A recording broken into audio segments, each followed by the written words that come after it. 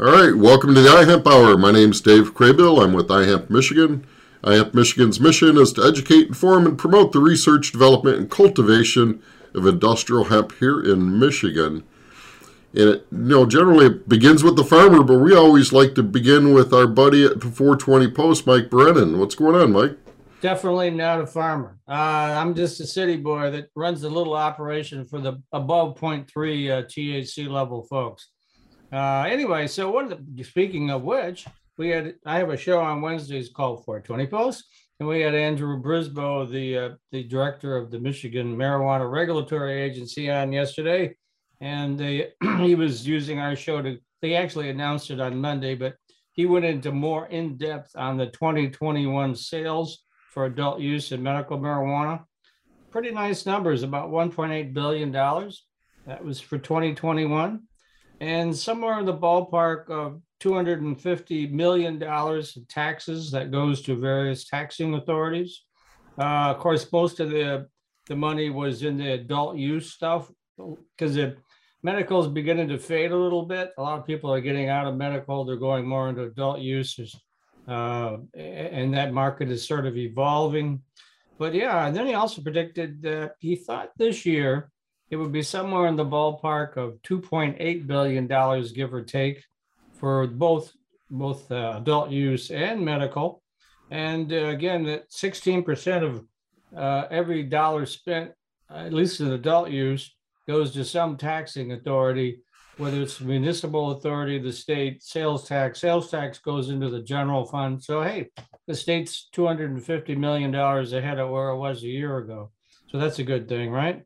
Yeah. And then also a couple other things. There's a story that caught my eye was there's a group, let's get this thing to work right here, that is doing a program where they're putting cannabis on milk cartons. No, it's not lost cannabis or anything like that, but it's called the Lamonte Family Farms, and they're releasing these various strains of cannabis.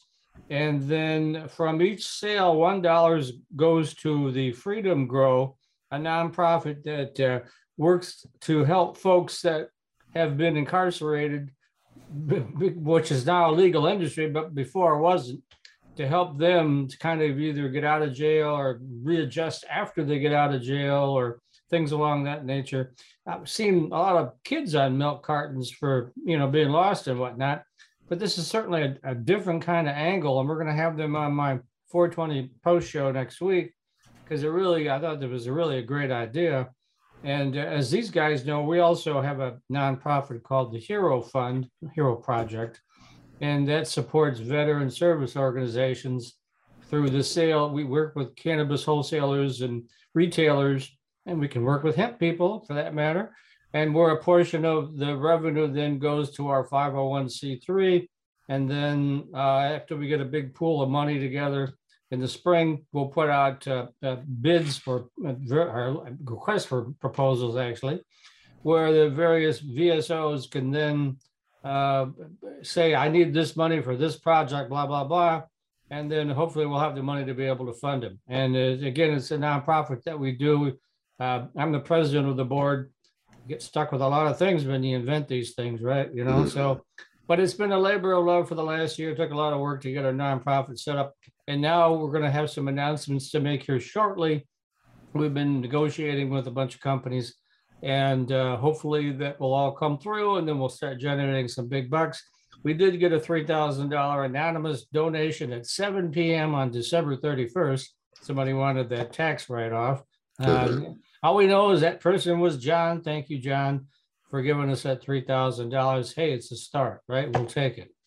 So that's it pretty much for me. This is the big week for the sales numbers coming out. And if you want to see that show, we have it on demand. You can see it at mimarijuanareport.com. I'm the editor of that. And so you can watch the whole show. And Andrew talked about a lot of different things. And like I say, when I posted that on Facebook, everybody was watching that because they wanted to hear what the boss had to say, right? So good thing. All right, so back to you, Dave.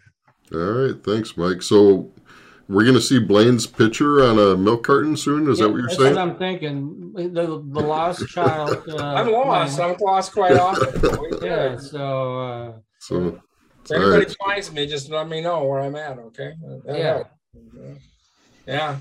All right. Well, hey, thanks, Mike, for that update. I'm definitely going to go. I wasn't able to watch the show yesterday, but I'm going to go watch that.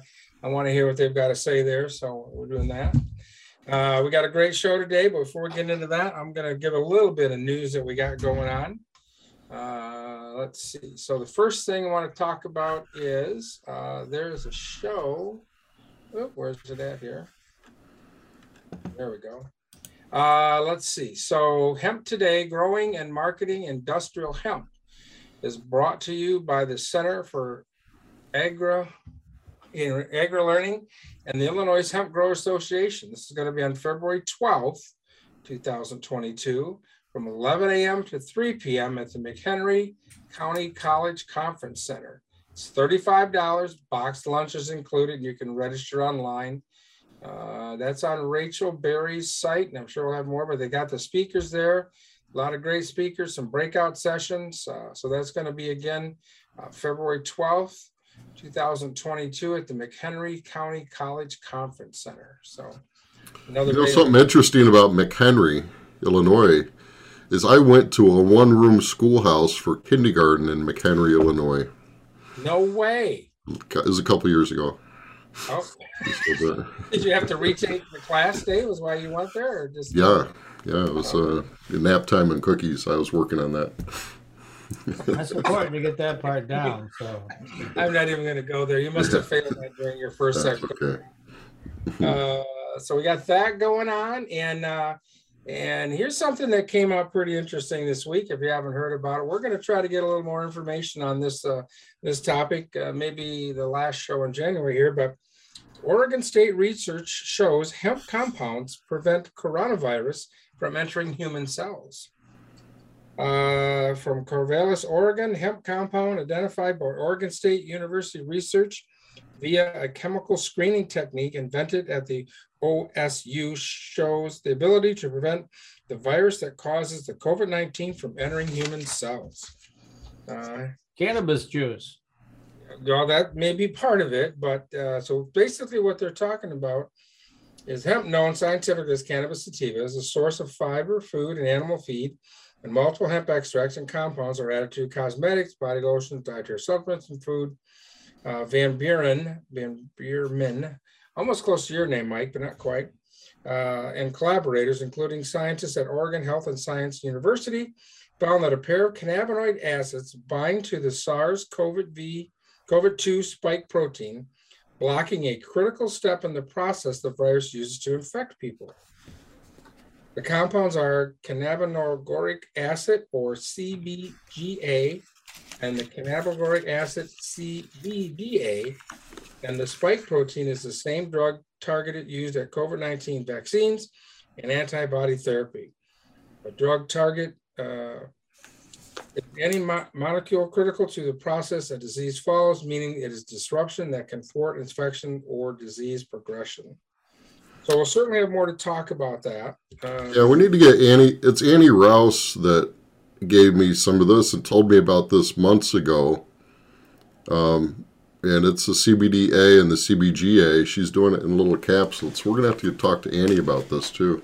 Well, maybe we should get her on. Maybe she could be a good one on them. So yeah, try to get that on maybe at the end of the month for the 27th. We'll try that. So okay. Next week we got Scott Colville coming on, but this week we're talking fiber. Talk about some fiber and some really great things that are happening here in the state of Michigan. So Dave, I'll turn it back over to you. How's that?